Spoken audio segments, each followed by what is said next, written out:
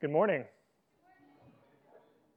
It is such an honor to be able to be here with my family, Allison, and my daughter Elise and son Joshua. And as I joked this morning, we go to Emmanuel Presbyterian, and so I only try to stick with Emmanuels. And so other churches that aren't Emmanuel, I don't bother with. Well, it is Advent, and I love Advent. I'm actually enamored by the growing chill in the air outside and the noticeably shorter and shorter days as darkness begins to envelop the light. Yet in the midst of this consuming darkness outside, we have the season of the church's liturgical calendar called Advent. So like many of you at home, our family has an Advent wreath on the kitchen table. And we've got 4 candles that represent each of the 4 weeks of Advent, and the center of the candle is a giant white candle representing our Savior. And each evening, we have a family devotional where we just read a short little passage, and that first week we light the first candle, and that lone, flickering light is there almost pathetically. The darkness is almost mocking that one little candle. But Advent progresses, and the second week comes, and we light a second candle. And those 2 candles flame together and almost pound against the darkness outside like a truck that's laboring to get to the top of a mountain. And then finally, Advent progresses, and the truck crests the mountain, and the third week comes, and light triumphs over darkness. And that truck begins to barrel down to the bottom, just as Advent barrels towards Christmas morning, reminding us that we get to light that center candle that represents the light of the world that has come, Emmanuel, God with us. Advent's a time that tells us that God is God, and He understands us. He relates to us, and He keeps His promises. So on Christmas Day, all 5 candles are ablaze.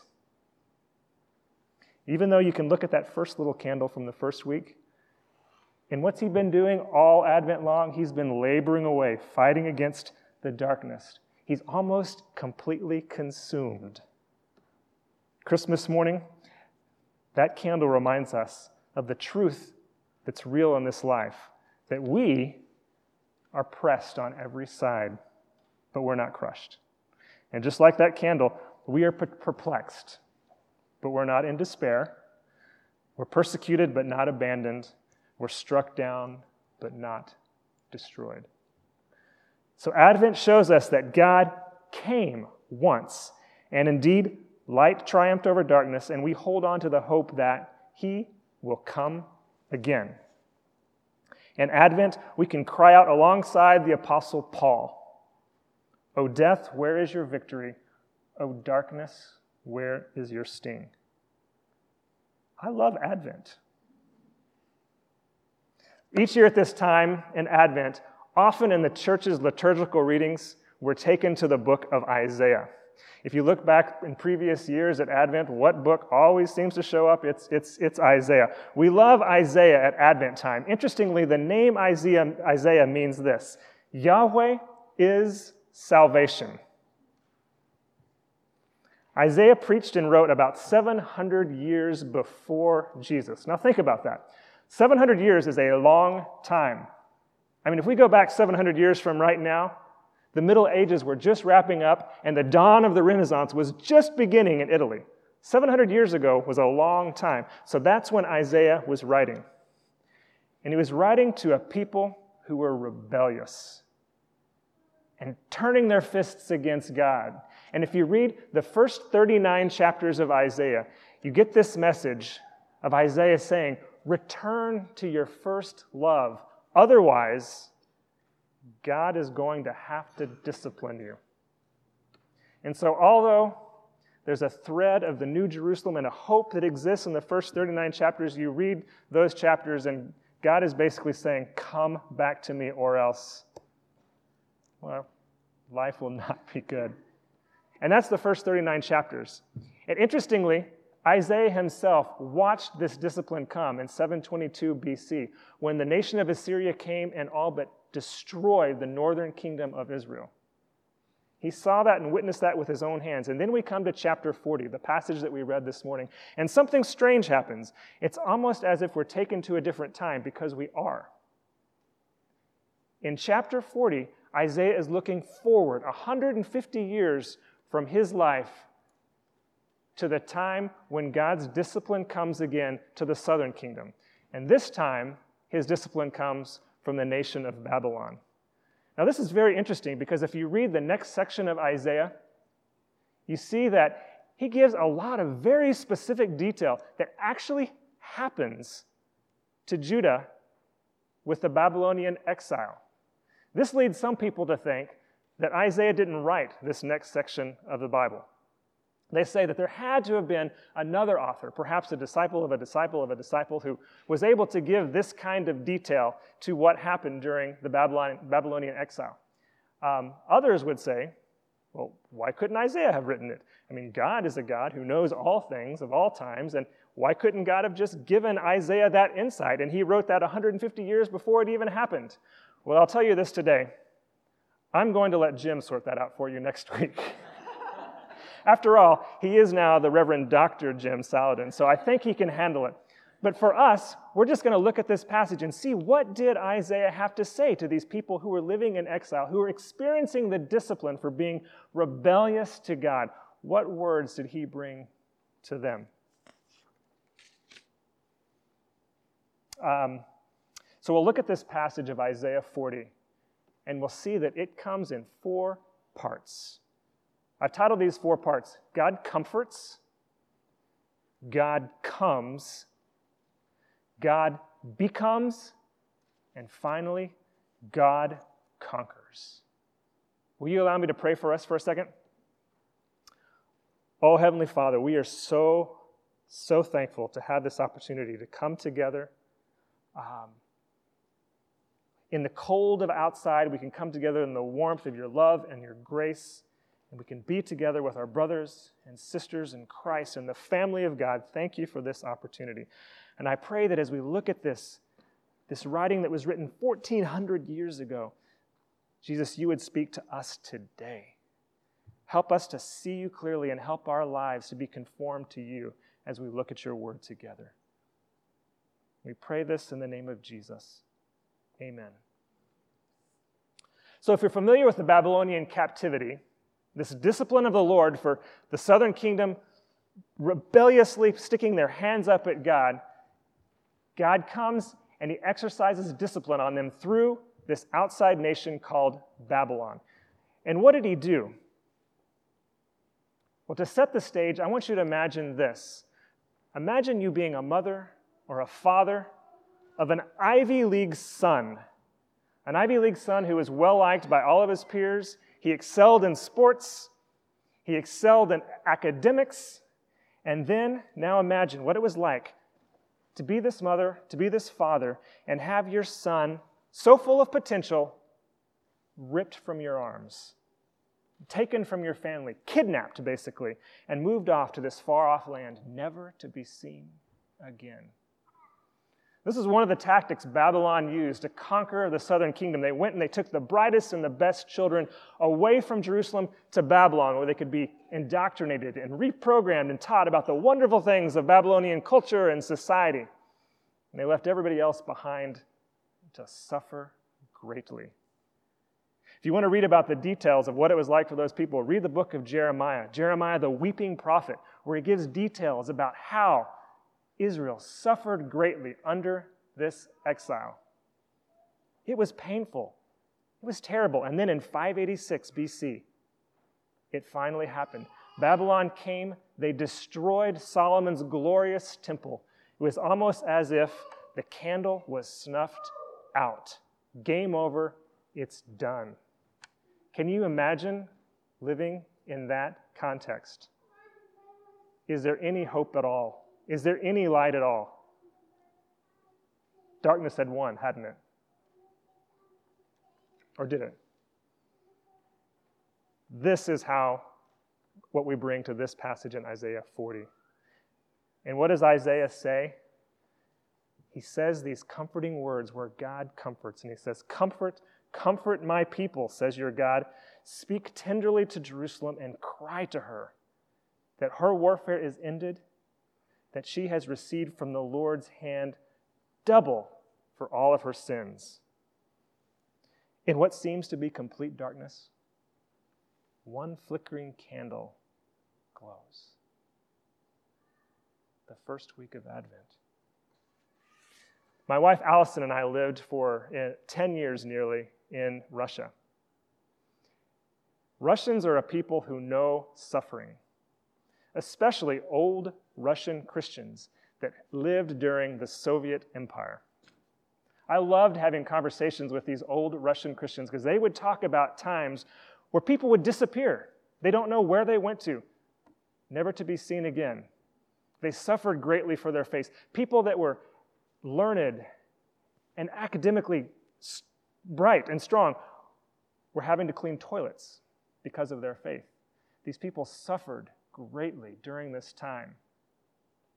And then, it's been 20 years now, the Soviet Union falls, and these people are again kind of given life and breath to be able to flourish again as humans. I think can you imagine what it'd be like to be under that kind of exile? That's what these people were experiencing. And God, who comforts, says, "Your warfare is ended, your iniquity is pardoned." And not only that, you have received from the Lord's hand double for all of our sins. Ancient Israel, they were rebellious and they had sinned greatly. They deserved the punishment they got because they didn't come back to the gracious, loving Father that invited them to him. But he also gave them grace and forgiveness they didn't deserve. A double portion. Think about that in our own lives, the times that we are rebellious against God, and we turn our fist to him and shake it at him and say, "God, I'm going to do it our own way." God would be right to exercise discipline with us because that's what we deserve. But how often does God withhold that discipline and actually gives us grace instead? Because God is like a loving Father who's wooing us and always wanting us to come back into the family.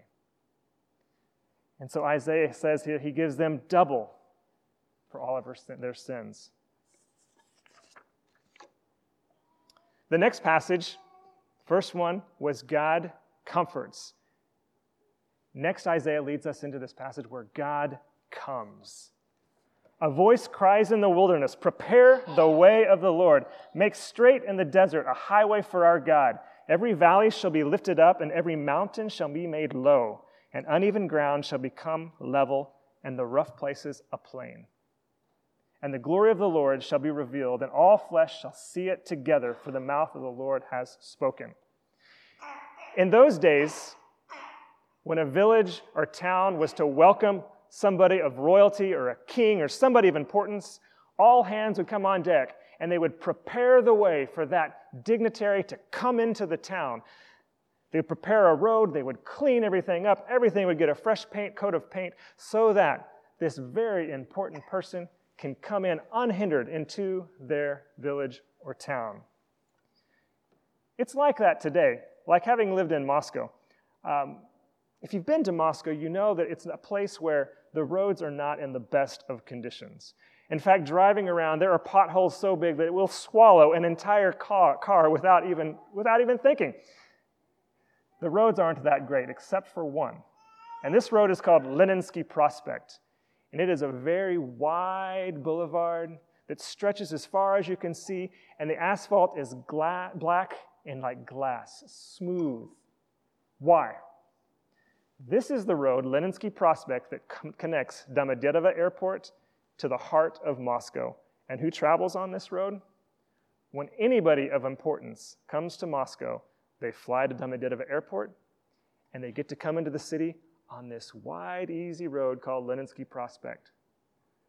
They don't have potholes on that road. That road is smooth because they want to welcome the dignitary and show him how wonderful and how great Moscow is. We even do that here in the United States. You've been around during the United Nations General Assembly, right? Traffic is horrific. It is snarled and back-to-back. People are honking, and it takes 2 hours to get through Midtown, correct? Well, I laugh because Barack Obama, a couple years ago when he was in town for the General Assembly, made this very funny comment. He goes, I've heard people complain about the traffic in New York City. I myself don't get it. I don't see the problem. It was easy for me to get here. Why? Because a lot of expense had been paid to prepare the way to let him come in. That's what we do. And God is saying in this passage, prepare the way for the Lord. God wants to come into our city. He wants to come into us. But making a road is hard work. It takes a lot of effort to fill in the valleys and to knock down the mountains so that they're as a plain, doesn't it? The spiritual life, though, is clearing the ground to enable God to come in. One of my favorite contemporary theologians is a man named Robert Barron. In reflecting upon this passage, he imagines a helicopter wanting to save soldiers that are behind enemy lines. So you can picture this helicopter hovering, trying to get to these soldiers, but he can't because the ground and the brush and the trees are keeping him from landing the helicopter. And so it does no good for these soldiers to stand down there and yell and scream and say, hey, we're right here, right here. It does absolutely no good because the helicopter can't get in. What do they have to do? They have to clear the ground to give that helicopter a safe place to land. And when they do that, the helicopter wants to rescue them and wants to save them and comes in and takes them out of that dangerous situation. What does it look like for us to clear the ground so that the grace of God can come in this Advent season? What hills do we need to knock down? What valleys do we need to fill in our lives? Advent is a time for us to clear the ground so that we can prepare a way for the Lord. What keeps you from making a path? Well, I'll tell you, it's hard. It's hard work. It's difficult. As Barron describes, the deep valley of our intolerance needs to be filled in. Our indifference needs to be filled in. Often we're just indifferent and we don't care to make a path. Our own spiritual life becomes numb and we get tired. We have the pressures of everything that's calling for our attention, and we don't care enough to just make the time and dwell with the Lord and listen to Him through His Word. And then we look at the needs around us. Sometimes we just don't care that there are people out there that are cold and they're hungry and that have needs. This Advent is a time to fill in the valley of indifference and see the world as Jesus sees the world. What can we do to give of ourselves so that the grace of God can come in? Other times we need to level the mountains. What are those mountains? Oh, the sin that we hold on to so tightly. Perhaps it's a sin of control, where we feel like we need to control the things around us, or perhaps it's a sin of greed, where we feel like we just don't have enough, and so we need a little bit more to be secure and be happy, and you know what? That little more never comes. Maybe it's the mountain of lust or pride, those areas that God wants to level in your heart so that He can come in. And we don't have to do these things. God can work, God can come in, God can clear that Himself. But these are the things that God has given us to be able to clear the path so that His grace can fully come in and change us and make us like Him. In this Advent, fight back the darkness and make space for God's grace to speak to you. Now, the third point of this passage in Isaiah is God becomes. And you start to get this sense, just like the truck that was cresting the hill, you start to get the sense that momentum is building up, and it starts barreling to the base of that mountain. It's unstoppable, just like the grace of God is unstoppable. This passage always makes me chuckle, though, a little bit. because that last verse of the third section always finds its way onto a coffee mug or a t-shirt or a Facebook post. Let me say it for you. The grass withers, the flower fades, but, finish it. Isn't that a great verse? I mean, we should put that on the wall in a, what's that called? Needlepoint something and frame it. We should. It's a great verse, right? And sometimes we look at it and it says, well, everything is going to burn up, but the Bible will be around forever. I mean, what, do they fireproof that thing or something? How's that going to be around forever? 700 years before Jesus was, most of the Bible hadn't been written yet. And so with most verses, we sometimes need to resist the temptation to go make a t-shirt out of it, and we need to understand what it means, and we need to read the verses around it before we do that. And so let's take a look at this, and the word of the Lord will endure forever. When we read the word of our God stands forever and think maybe it's not just speaking of the Bible, but our mind should go to something much greater than that. We should think of Genesis in creation. When it's written, the earth was without form and void, and darkness was over the face of the deep, and the Spirit of God was hovering over the face of the waters. And what happened next? God spoke.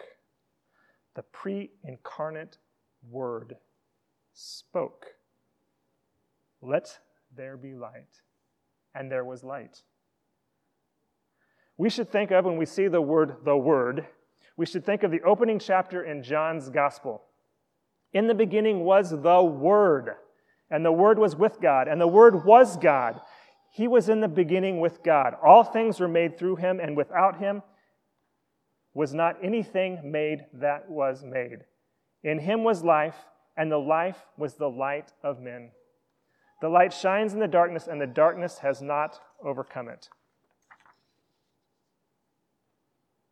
So now let's read this third section, where God becomes. And a voice says, cry. And I said, what shall I cry? Cry this. All flesh is grass, and all its beauty is like the flower of the field. The grass withers, and the flower fades when the breath of the Lord blows on it. Surely people are like grass. That doesn't sound very hopeful, does it? What is it saying? You and I are like the grass and the flowers of the field, and what's to become of us? We'll fade, we'll wither, we'll die. Amen, let's pray. No. God becomes. And what does the Word become? That God becomes just like you and me. He becomes flesh. And what happened to his flesh? His flesh was like the grass and the flowers of the fields. His flesh withered and died. The grass withers, the flower fades. But the word of our God will stand forever. He knows the darkness, but the darkness did not overcome him. No, God conquered the darkness. And that leads us to the fourth point, the fourth week of Advent. The flames are ablaze now. And we read this last section, and it says, go on to a high mountain, O Zion, herald of good news. Lift up your voice with strength, O Jerusalem. Hear of good news. Lift it up, fear not. Say to the cities of Judah, behold your God. Like this truck thundering to the base of the mountain, Advent moves us towards a blaze of glory in the hope of Jesus Christ. Behold, the Lord God comes with might, and his arm rules for him.